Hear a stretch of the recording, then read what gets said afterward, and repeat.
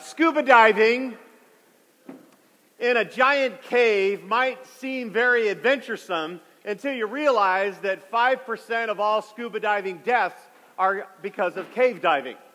And what you're supposed to do when you scuba dive in a cave is you have this spool of really strong string that's actually attached to you, and it's brightly colored.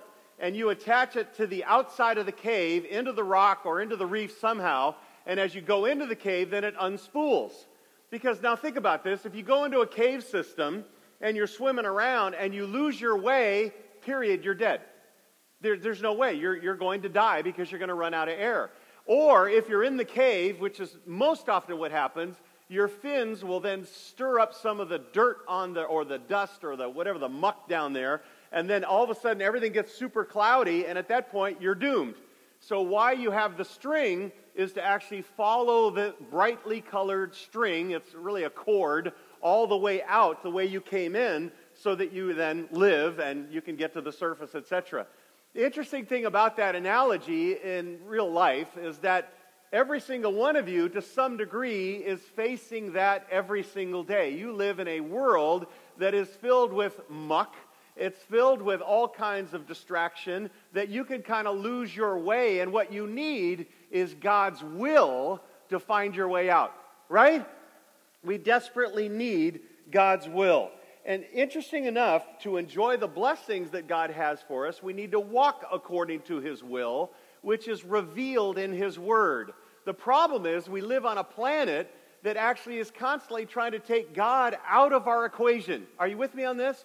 You're not like a special creation made in the image of God. You're just an evolutionary accident, right? The world's trying to tell us that. You don't really have anybody that you're going to answer to after you die and face in judgment. No, there's no one, so you can live any way you like. You can choose any kind of morality you like because there is no one to answer to. This world is telling us there's no eternal life, so you might as well just live for this life now. Go for the gusto. Do whatever you want. In fact, this world's telling us there's no one to believe in, so what do they tell you? Believe in yourself.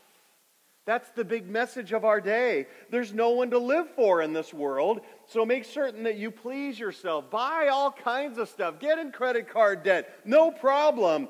Make sure that your own comfort, your own convenience is your top priority. Basically, live on this planet as if God does not exist. That's the message of our world. And it is so strong today, it's overwhelming. And sometimes, would you admit, sometimes, will you be honest enough? Christian, do you begin to live that way as well sometimes? Yeah? As if God doesn't exist? Even though you know and love and obey the Lord Jesus Christ, we all sometimes go through life and we forget that He's the one who's in control. We forget that He's the one who's actually redeemed us and saved us and made us His own children. We do, don't we? Yeah, we do. We forget that He's the Creator. We forget that He's the judge that we will answer to for every word that comes out of our mouth. We forget that we have an incredible purpose to become like Him, to invite others to come to Him. We forget that He's offered us abundant life and that He's in absolute, total control of everything going on in your life and everything going on this planet. Can I hear an amen to that? It doesn't matter what's going on. God is orchestrating His will. He's orchestrating it. So you say, Chris, what does that mean when I then occasionally forget that God's in control? What does it mean as I walk through life as if God doesn't exist and I forget that I'm related to Him? What does that mean? Well, what that means is this. Are you ready? You and I are prone to wander. You and I forget the abundant grace of God that He's given to us. Correct? Don't we? We do that. In fact, what's He tell us? Thank the Lord Jesus Christ for His incredible grace. That we're not living under this law, but we're living under His abundant grace. In fact, He says in John 1:16, for of His fullness we have received grace upon grace. Can I hear an amen to that? Yeah, even in our imperfections, even when we forget about Him, we're still under His grace as His children. But for some of you we actually hear, if you're blind to Christ every day, daily. Yeah, maybe you come to church every once in a while, but daily. You're just really not blind to His purposes, His existence in your life. James says that you may not be His child. And that's one of the tests that he gives us in the book of James. The book of James is filled with all these tests to show us, are we really, truly born again? Are we really living by a living faith? Or are we pretending to be Christians, Christian in name only, but really not regenerate? That's what he's talking about. Well, if you would, turn in your Bibles really quickly, just as an illustration, to 2 Kings chapter 6. Okay, 2 Kings chapter 6. You got to see this. The ancient king Syria, and Syria is at war with Israel, and the king of Aram, the king of Syria, he's disturbed. You know why he's disturbed? It's kind of funny. The prophet Elijah keeps telling the king of Israel what Syria is going to do in their next battle. So he's predicting where they're going to go and what they're going to do, and so then, therefore, Israel wins the battle and Syria loses the battle. And the king of Aram is slightly kind of put off by that, wouldn't you? I mean, he's got a guy telling him exactly what's going to happen, and so therefore he's like, we got to stop this. So they go after Elisha. They're going to capture him and stop him from telling the king of Israel how they're going to fight and lose. They want to win the war here. So verses 14 and 15 of 2 Kings chapter 6 is a wonderful illustration. It says this: He sent horses and chariots and a great army there, and they came by night and surrounded the city. So they sent a division of soldiers to go after Elijah. And now when the attendant of the man of God, this is the servant of Elijah. If you watch Star Trek, this is crewman number 5, okay? This is the guy who's going to die, right? They're going to capture Elijah, but they're going to kill this guy. So he's really upset. So the attendant says, he's risen early, he's gone out. Behold, an army with horses and chariots is circling the city, and his servants going, Alas, my master, what are we going to do? They're surrounded by this large army, okay? And so therefore there's no escape. The servant is terrified at this point, but all he could see were his dire circumstances. So then what happens? Take a look at 16 to 17. So he answered, Elijah does, Do not fear, my servant, for those who are with us are more than those who are with them. Verse 17, And then Elijah prayed and said, O Lord, I pray, would you open his eyes, my servant's eyes, that he may see? And the Lord opened the servant's eyes, and he saw, and behold, the mountain was full of horses and chariots of fire all around Elijah. Don't you love that story? Here he is, he's surrounded by an army, but then God opens his eyes and he sees that the Lord's army is greater and mightier all around this situation. God's army of angels is there to protect Elijah, and Elijah's prayer basically said, now look, move him from the physical sight to the spiritual sight so he can actually see what's really going on. Wouldn't that be great if we could see that right now? See that in our world, see that in our life. But you know what? The eyes of faith, it is happening. With the eyes of faith, you know that God is at work. And we never need to doubt that. Understand that the Lord then caused an earthly battalion of Syrian soldiers to go blind, and that ended the crisis. But all the servant had to do was to remember who's in charge. Who's in charge? Who rules? Who is the true king of this earth? Who is the Lord of all? And all the servant had to do was look beyond his circumstances and basically his situation and look to God and God's control and God's work on our behalf. That's what he had to do.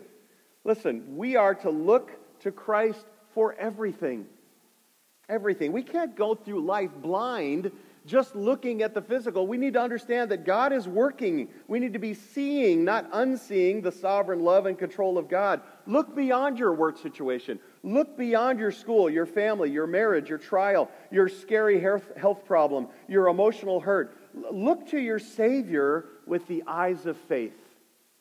In fact, this idea of looking is actually related to the concept of faith. We're looking to Him.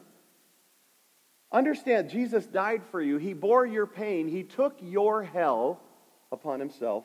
He paid your way. God let His Son suffer and die in your place.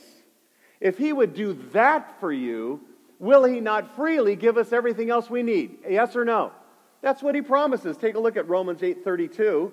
Even the smaller things, He said, He who did not spare His own Son, but delivered Him over for us all, how will He not also freely give us all things? We can trust Him for the little things in life and the things that we're battling with right now, or the fears that we might have about what's going on in our world. Christian, stop walking blind and remember what's really happening in this world and depend on Christ for everything and anything every moment. Every moment. James teaches that very truth in James chapter 4, verses 13 through 17. Open your Bibles if you're not there already. And if you are new with us, we are just working our way through the epistle of James, verse by verse. God controls the topics that we deal with on Sunday to Sunday. And basically, this is where He's dealt with us now about looking and understanding His will. And basically, if you'd follow the outline, you'll understand that He is testing our dependence upon God's will. Right now this morning, He's testing our dependence on God's will. Listen, do you live every day depending on God's will? That's the challenge of this particular passage and the challenge that James is offering those original readers back in the first century. Are you blind to what's happening? Blind to who's in charge? Or are you seeing? Are you seeing? Listen, the blind spiritually here, I'm talking about even to believers, are those who go through life independently as if they're in control. The seeing are those who go through life dependently, knowing that Christ is in control. Do you see the difference? The blind are going independent, I'm in control. The seeing are those who are dependent upon Christ, knowing that Christ is in control. In fact, the blind are those who unthoughtfully walk through each day doing their own will. The seeing are those who go thoughtfully walking through each day, seeking God's will in everything. Are you getting the difference? That's the difference. So read aloud with me this amazing, sometimes familiar passage, and then we'll actually just exposit it. We'll draw out the truth that's found right here in these verses. Are you ready? Read it with me. Here we go. Come now, you who say, let's try it one more time. Everybody get geared up now. Okay, get that bottom working and that's sitting on that bench. All right, here we go. Come now, you who say, today or tomorrow we will go to such and such city, spend a year there, and engage in business and make a profit. Yet you do not know what your life will be like tomorrow. You are just a vapor that appears for a little while and then vanishes away. Instead, you ought to say, if the Lord wills, we will live and also do this and that. But as it is, you boast in your arrogance. All such boasting is evil. Therefore, to the one who knows the right thing to do and does not do it, to him it is sin. Basically, he's telling us, do not walk through each day independently, walk through each day dependently. Every moment dependent. This passage actually exposes sins in my life and in your life, the sins of self-confidence, the sins of indifference, the sins of neglect. And people who walk through life blind are self-confident. They don't pray. They don't search the Scriptures. They don't ask older saints for wisdom. And they don't trust God with their trials. But the people who see in this particular text are walking through life God-confident, depending on Him in prayer.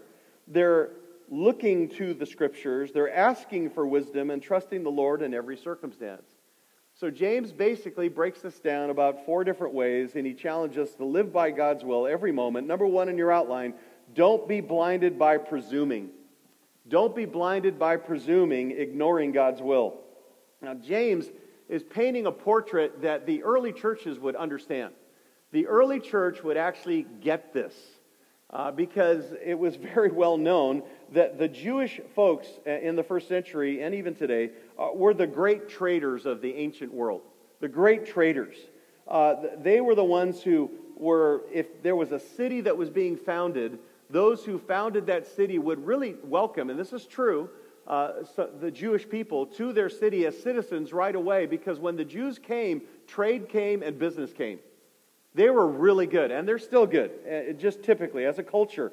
And amazing things happen. So the picture of a man looking at a map here is what you see. He's going, hey, here's a new city, verse 13. Great trade opportunities. I'll go there. I'll get on the ground floor. I'll trade for a year. I'll make a fortune, and I'll come back rich. That's what he's talking about. And it's just good business. Now, there's nothing wrong with good business. Some of you are starting to buy into the socialism thing, and I'm telling you, there's nothing wrong with good business. Going in, selling, being fair, making money, making a profit, that's part of this is a good thing. So he's not being critical over that.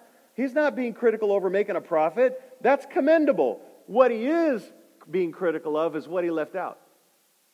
And it's actually, to be more precise, who he left out. Who did he leave out? God. There's no mention of God in verse 13. Do you see it? It's not there. He left the Lord out of his planning, and that's what he's being critical of.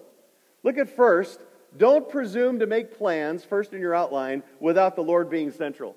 That's what he's saying. Don't presume to make plans without the Lord being central. Hey, wait. Now, don't just see this as a sermon. Look at your life and go, am I making plans without the Lord being central? That's the point. And that's the point he's trying to make here.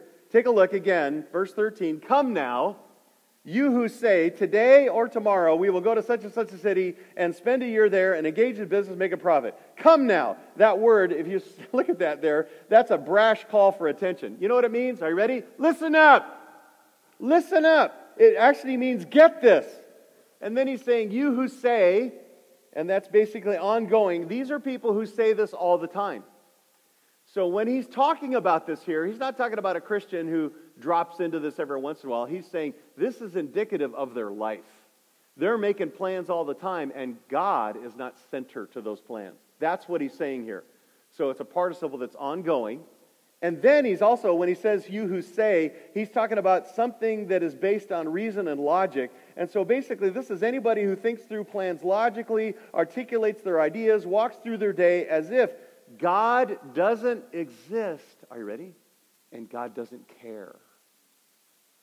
It's kind of the person who goes through and goes, I do what I want. You ever met somebody like that? I do what I want. You're like, well, you're just running all over people. I do what I want. That's what he's talking about here.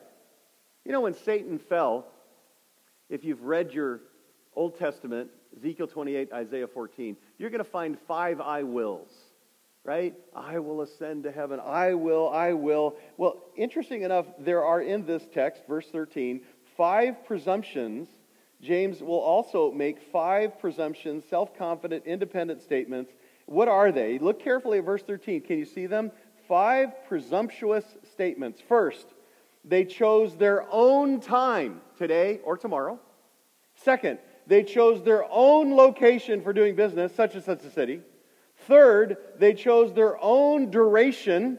They decided to spend a year there, so they chose that. Fourthly, they chose their own enterprise. We will enter into business, and that phrase literally means to travel into an area for trade. And fifthly, 5 things, they chose their own goal or objective. We're going to make a profit. Now again, do you hear them living without dependence on the Lord there? Come on. Do you hear it? They're not living dependently. There's no prayer here. There's no scripture guidance here. There's no dependence upon the power of the Spirit. They're going through the motions of everyday life. Oh, they're claiming to be a Christian, but they are independent of God. Independent. They're not dependent. And James, again, isn't attacking their profit motive. He's attacking their exclusion of God through their life. Now, would you just for a second consider how crazy that is? God is infinite and you are what? Finite. Okay, God knows everything and you know a little. Okay, me too. And God already exists tomorrow and you have no clue what's happening after church. You're getting it? How silly is it that we walk through life independent of God? Isn't that silly? Now, wait, I'm there with you. I do it too. I find myself, wait a minute, I haven't any thoughts of the Lord over this last hour or last 2 hours. I'm there with you, but it's ridiculous that we do that. Ridiculous. It's like the rich man in Luke 12, who without the Lord planned to build bigger barns to contain all his great wealth. He made plans without the Lord, so the Lord told him in Luke 12, verse 20, you fool. That's pretty direct, don't you think? You fool, this very night your soul is required of you, and now who will own what you prepared? The rich man here mistook his bank book for his Bible. He mistook his body for his soul, and he mistook his time for eternity. Totally out to lunch. And yet our lives, according to the New Testament, are completely dependent on the Lord Jesus Christ. Listen, not only did He save you, but you are completely dependent on the Lord Jesus Christ for everything. He's the vine, you're the branches, right? And apart from me, Jesus says, you can do how much? Please say it. How much? Listen, you're going through life and you start doing it and you're not dependent, it's a waste of time. James is not condemning wise business planning here. Man, I read a lot of stuff on that. That's not the purpose here, but rather planning that leaves God out. And these make-believers are living like practical atheists. They're living life and making plans as if God didn't exist. And this kind of behavior is inconsistent with genuine saving faith. It's inconsistent with a faith that submits to God, depends on the Lord, and communicates intimately with the Lord. It's inconsistent. So ask the Lord that you might see Him.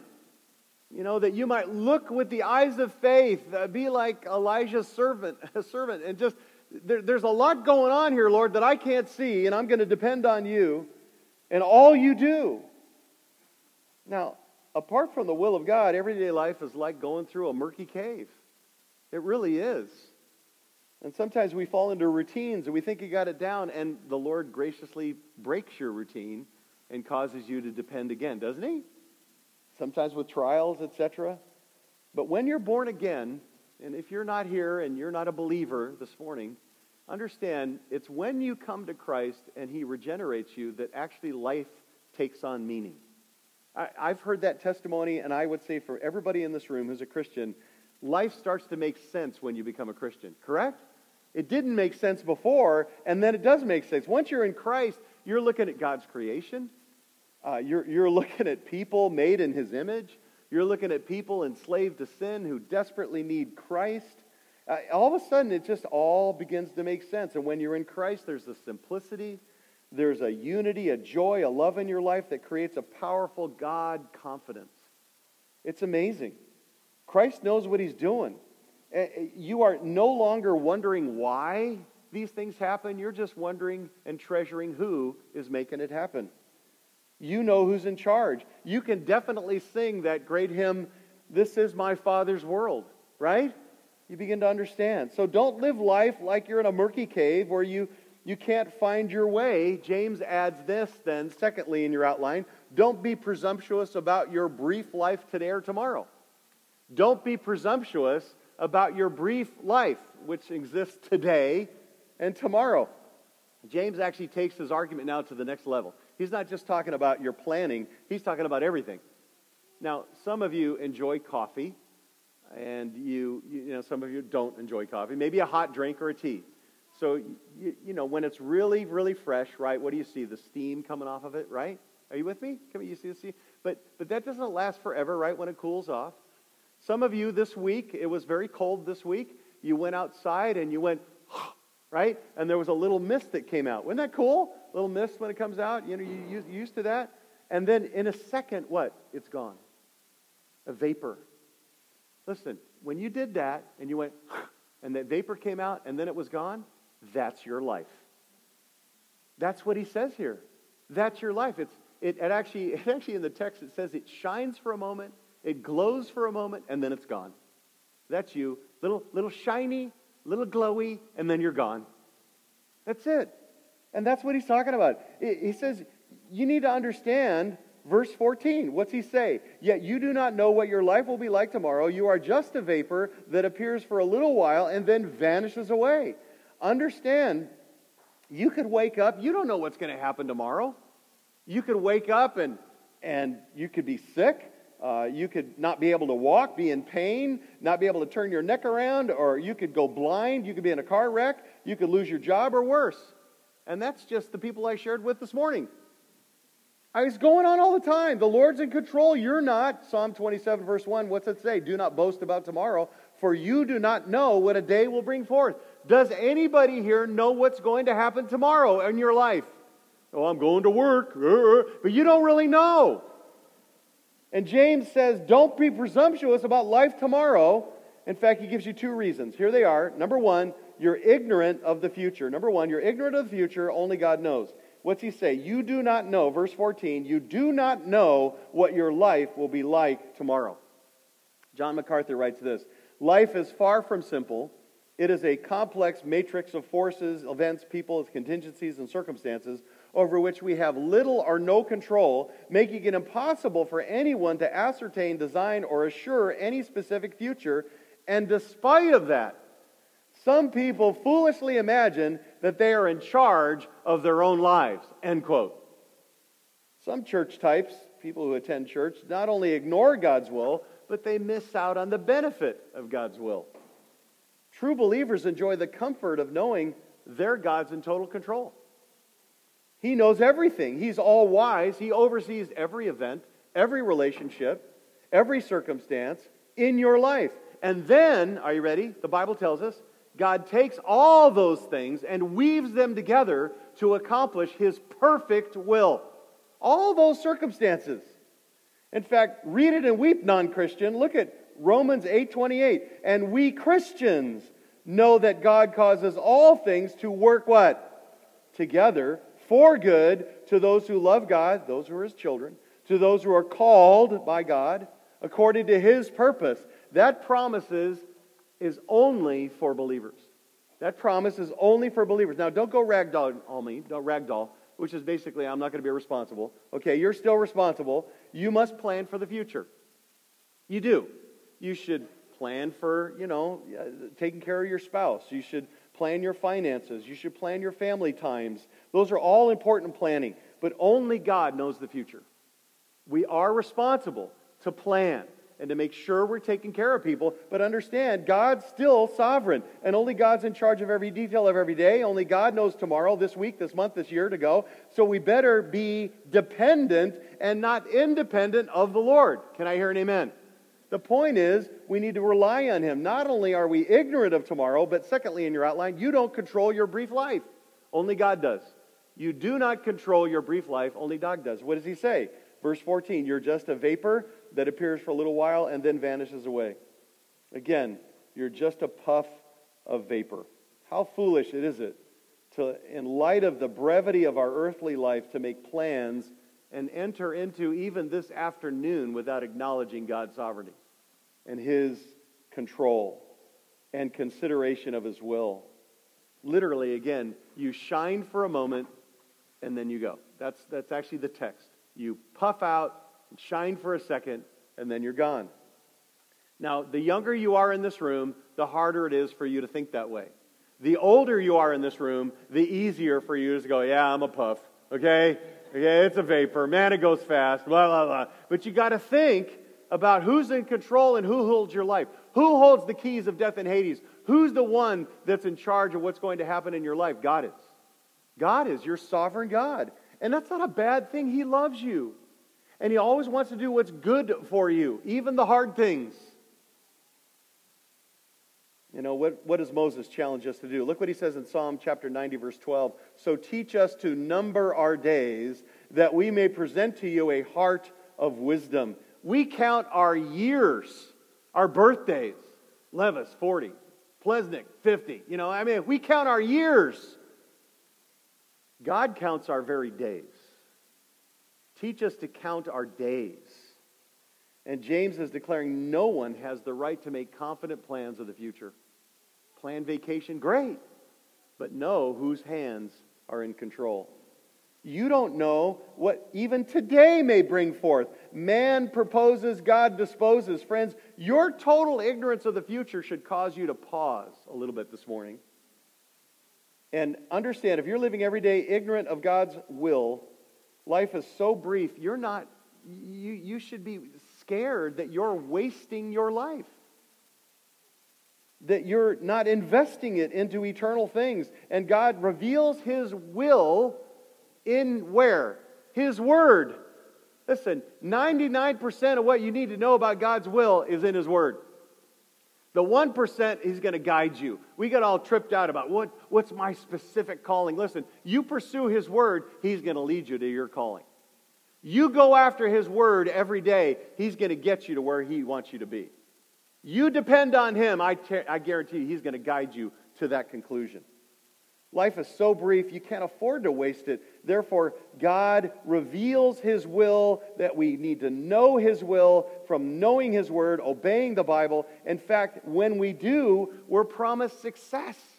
We're promised blessing. Take a look at Joshua 1:8 with new eyes now. This book of the law shall not depart from your mouth, but you shall meditate it on day and night, so that you may be careful to do according to all that is written in it. For then you will make your way what? Prosperous, and you will have... Listen, can you trust His Word? Will you trust your life to His Word? Following, doing things. Listen, the Bible tells me I should have discussions with my spouse this way and not the way of the world. The Bible tells me I should drive this way and not the way of the I-15. The Bible tells us I should do... and we just start doing everything under the authority of the Word of God, and we'll have His blessing. Don't be a weather forecaster Christian, taking stabs at what the future is when you don't know. Only God knows. It's presumptuous to think you can live and plan without Christ. Do not walk through each day independently. Walk through every moment, every hour, dependently on His Word, on His Spirit. Presumption denies who we are. Presumption denies who God is. Presumption denies how much we need the Lord every day. Thirdly, don't presume God is not in charge of every detail. Don't presume that God is not in charge of every single detail. Instead of presuming that you can live your life outside of God's oversight, what's verse 15 say? It says, instead, you ought to say, if the Lord wills, we will live and also do this and that. Wow. We'll live and do this and that. Instead of getting up and walking through each day without submitting to the Lord, you and I should continually commit ourselves to the Lord, doing His will. Now, how did Paul do that? How did Paul do that? Look at 1 Corinthians chapter 16, verse 7. He ends all his plans with, if the Lord permits. So he's constantly mindful that it's always up to the Lord. This is not Christianese. This is Paul's conviction. All right? It should be the conviction of your life. Our planning must be based on the conviction that our lives and our future are not in our own hands, but in the Lord's hands. Every day can only be clearly seen through the lens of God's sovereign character and His perfect Word. The great Latin phrase, Deo volente, means God willing, and that should be the motto of our lives. God willing. Deo volente. Our lives are His, the future is His. Proverbs 19:21, many plans are in a man's heart, but the counsel of the Lord will what? Stand. One more time. You got lots of desires. You got lots of thoughts of where this life is going, but it'll be the counsel of the Lord that will stand. Right? Don't walk through days independent. Be dependent. Dependent. Say, Lord, I can't do this, but you can through me. Say, Father, I need your wisdom every moment. Every moment. I know I got this routine down. I got my job down. Every moment I still need you. Say, Lord, please work through me. Please work through me by your Spirit. And Lord, if you would, guide me. Not to good things, not to better things. Guide me to the best things. Give me that kind of wisdom. So number 2 in your outline. Don't be blinded by boasting. Don't be blinded by boasting, denying God's will. Look at verse 16 and you think, well, this is not me. And I think you'll find that it could be. But as it is, he says, you boast in your arrogance, and all such boasting is evil. And the boasting he's talking about is actually referring back to verse 13 when he's talking about, I'm going to go to this city and make a profit, etc. You're boasting about it. Now, how many of you in this room, come on, please be honest, you haven't said, I scored a great deal. Anybody? Oh man, I made a killing on that one. I made a bundle on that sale, and you left God out. Anybody? Oh, please.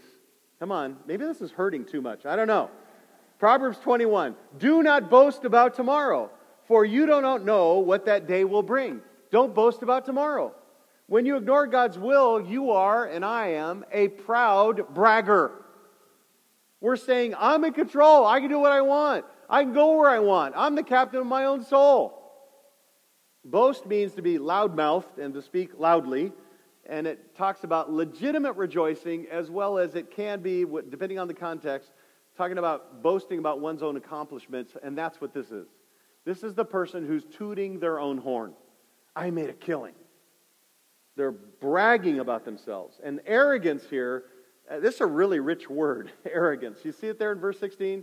It means to wander about. See, what does that have to do with arrogance? Oh, this is so cool. It was sometimes used to describe the quacks who would travel around selling phony goods.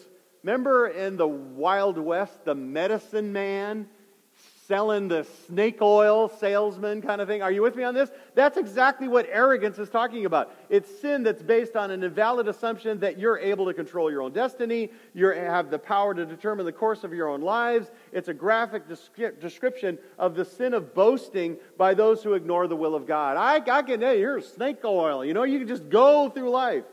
And the true Christian, your life is not to be terrorized by fear or paralyzed into inaction by the uncertainty of the future, but to entrust all our plans into the hands of God and to have Him guide us every day through His Word by His Spirit. How foolish it is for people to ignore the will of God. The will of God. It's like hiking through the jungles without a map. It's like sailing in the open ocean in a storm without a compass. It's really foolish. It's like going in an underwater cave and you don't have a string. You're not following God's will. Listen, to deny God's will every moment, to deny His will over every moment, is denying His control. It's denying your frailty, and it's denying life's brevity. Let me say it again. Denying God's will over every moment is denying His control, denying your frailty, and denying life's brevity. It is. James says, verse 16, all such kind of braggadociousness is evil. And that term is actually used to describe our enemy, the great one, the great evil one, the original boastful sinner, Satan himself. And those who arrogantly deny God's will emulate Satan's sin and may even suffer his doom. Do not go through life independent. And James is saying, listen, one more time, if you go through life independent as a way of life, you're indicating you're not His child. We go in and out of that, but the more we do, the more mature we are, the more dependent we are, right? That's what he's talking about. But if it's a pattern in your life where you go through weeks and months and years and you're really not dependent on Him, James is saying, you're not His child. Because your heart has not been transformed to desire His will. And that's the test of the book of James. That's why he puts it in here. Understand, you don't want to be just like the evil one. Number 3 in your outline. Don't be blinded by neglecting and disobeying God's will. James is now warning us of the worst response to God's will, and that's verse 17. Look at the worst response. Hopefully this is not true of you. Therefore, to one who knows the right thing to do and does not do it, to him it is what? Sin. Now this is bad, because James is writing right now in verse 17, church attenders who affirm God's existence and acknowledge God's sovereign will. So they believe that the Lord's in charge. They believe the Lord's in control, like you do, like I do. But in spite of that, are you ready for this? They choose to do their own will. They know what God wants, but they choose to do what they want. Now this verse is painful. Anybody with me? This verse is painful. It's very like a knife to my heart, because every Christian in this room has been there. You know what God said, and you did what you wanted anyway. We've been there. Now here's the difference. Christians have been there. Non-Christians live there. Are you getting it? That's the difference. Christians have been there, but the non-Christian will live here as a way of life. That's not to be your regular routine. And notice, what does he say? James says, to the one who knows what is right. And that word right there is the qualitative good, the morally excellent, the worthy of honor and upright. James is describing professing Christians who know in the past, they still know that God's will is best. Every person who's a Christian in this room knows God's will is best. Can I hear an amen to that? You know His will. Oh wait, you guys aren't into this. Do you know that God's will is the best? Okay, praise the Lord. Understand. This believer chooses not to do God's will. Not just once, but the text here is continually disobeys. They're regularly, in an ongoing manner, again, a participle, ongoing, and he's saying, does not do it. They're not doing God's will. They're not obeying the Bible. They're not following His will. Now, God's will is expressed in the commands of Scripture and the truths of Scripture. And when you study God's will in the Bible, or maybe you've got one of my favorite books that my mentor wrote, Found God's Will by John MacArthur. When you read that little book, it's so fun, and I think it's actually the best book on finding God's will. You'll discover that God's will for people is that they would be saved, that they would be Spirit-filled, that they would be sanctifying, they would be growing, they would be submissive to the Lord, and they'd be willing to suffer anything for His cause. That would be God's will. But then when you understand that, the person obeying those 5 aspects of God's will that are stated in the Scripture as God's will, to that person, the Bible says in Psalm 37, verse 4, delight yourself in the Lord, and He will give you the what? Okay, one more time. Delight yourself in the Lord, and He will give you the desires of your heart. That means the Lord will plant those desires in your heart, and then He'll fulfill those desires, which is amazing. Those who know God's will are responsible to obey it. Verse 17, if they fail to do so, it's sin. And the scary part of being in a Christian church that actually tries to teach you the Bible, then really there's a warning with this, because to whom much is given, what? Much is required. Some think of themselves as okay Christians because, well, I don't drink and I don't smoke and I don't chew and I don't go with girls that do, right? And James is asking, it's not what you don't do, but it's what you do. He's asking you, what are you doing? The sin of disobeying the will of God here is the sin of omission. It's of not doing what one knows is right. And these particular verse 17 church attenders are not pursuing evil here. They're merely not doing God's will, not obeying Christ's commands. They're merely leaving God out again. And James says at the end of verse 17, to you that's sin. James is actually saying and describing the sin of neglecting what you should be doing as a Christian. Listen, what should you be doing as a Christian? You ever think about that? What should you be doing as a Christian? You should be worshiping as a way of life, offering yourself every day as a living sacrifice to the Lord. I'm giving myself to you. You're not just worshiping here. Worship is a way of life. And we should be worshiping at work, at home, offering ourselves to Him. We should be serving. The greatest among you will be the servant. Christ served, we serve. He gifted you to serve. He set you apart to serve. That's part of what we are. We're to be giving. We're to give to others. We're to give to the Lord's purposes. We're to love. We're to be known for love. And that's sacrifice for others, caring for others. We're to be praying together. What are we supposed to do as Christians? We're to learn God's Word and grow to live out God's Word in our lives. We're to share the gospel. We're to care for one another. We're to make those kind of sacrifices. There are things that the New Testament is pretty clear about what we should be doing. Amen? It's pretty clear. And these people know the will of God in verse 17, but they chose to disobey it. And this attitude expresses even more, number one, pride than the boaster, because you're saying to God, I know what you want me to do, but I prefer not to do it. Youch. And then it may not be pride, it may be just ignorance of His will. These professing Christians in verse 17 act as though the will of God is something they can accept or reject. That's incorrect thinking. In reality, the will of God is not an option. It's an obligation. Right? It is. It's an obligation. Who's the master and who's the slave? Who's the child of God and who's our Heavenly Father that we obey? Because Jesus is our Savior and Lord, we're His children and His slaves, therefore we must obey Him. It's an obligation. So what happens when true Christians now, looking at this text, and they just say, well, I want to be living by God's Word, but we deliberately disobey the known will of God.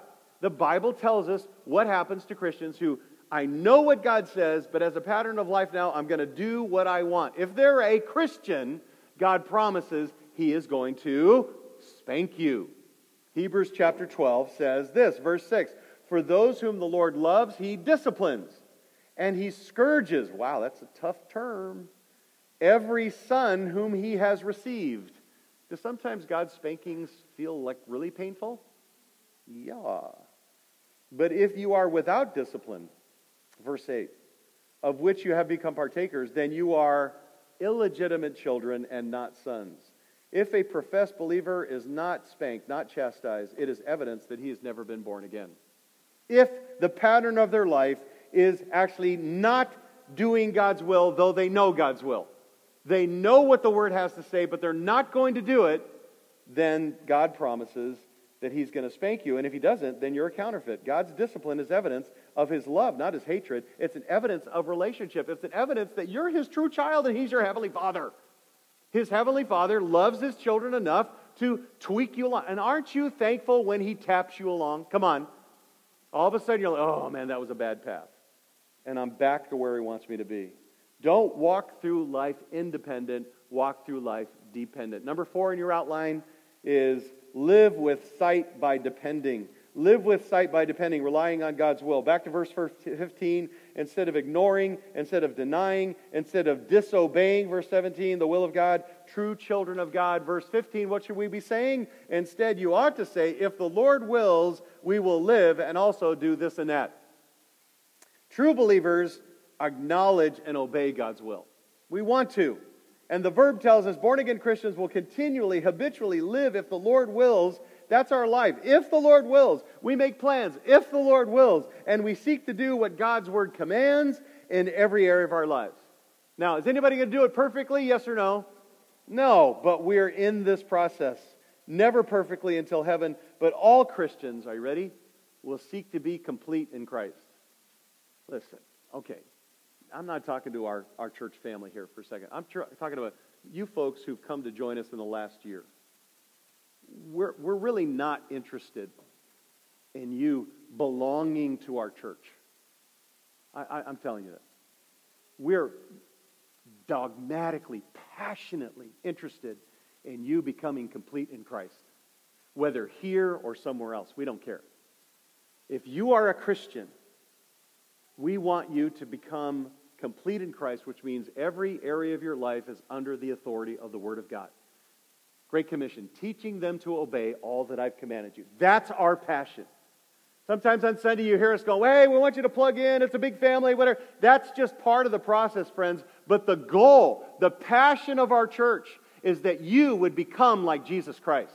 Amen? That's the passion. And we can never stop. I'm not there. I am so far from that, it makes me nausea. Chris Hunter is way far from there. And Chris Bauer, they're all in the Chris zone here. I mean, he's got years. We are not there yet, but we are in this together. Amen?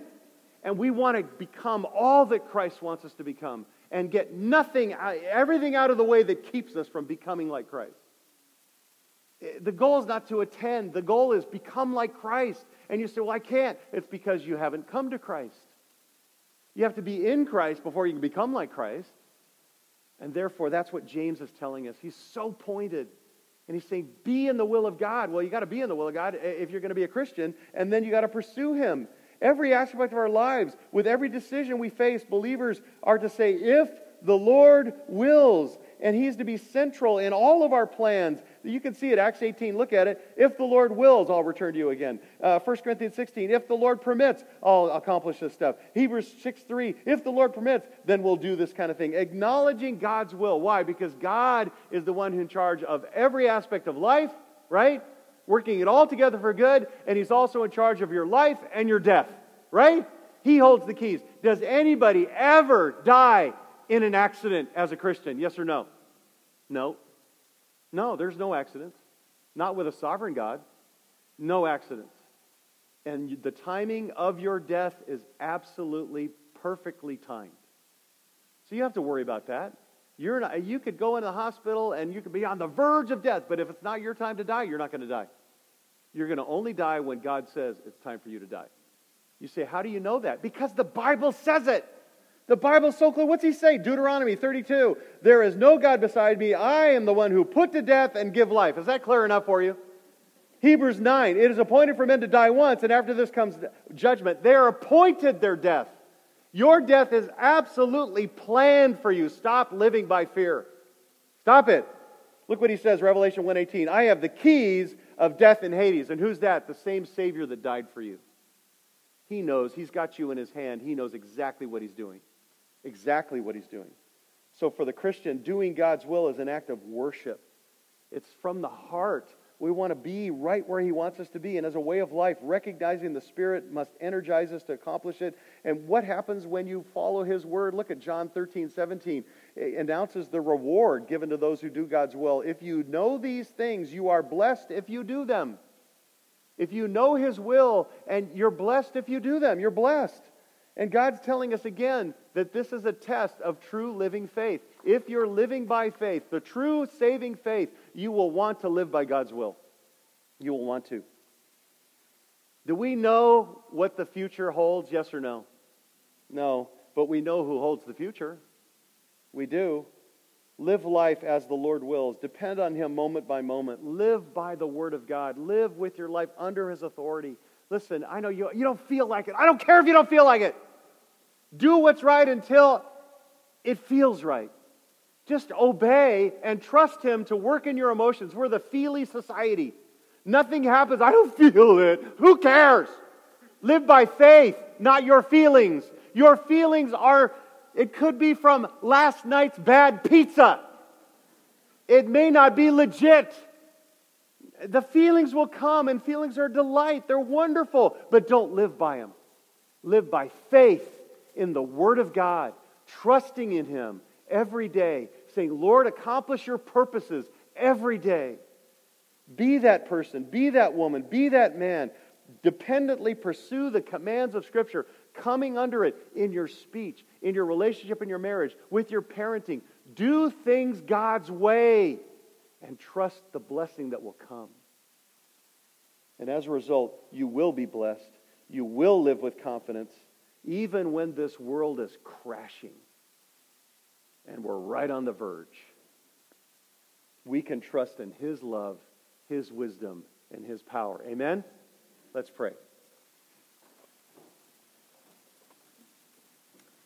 Father, we pray that you would work in our midst. And Lord, we're asking this morning that if there's any here who don't know you, that they would come to Christ. If there's any here who've been wandering, that you would call them back to yourself. And Father, that you would give those who are your children that will, that desire, that passion to dependently live by your will, your word in everyday life. And we'll give you all the glory for what you'll do. We thank you and we praise you. In Jesus' name, amen.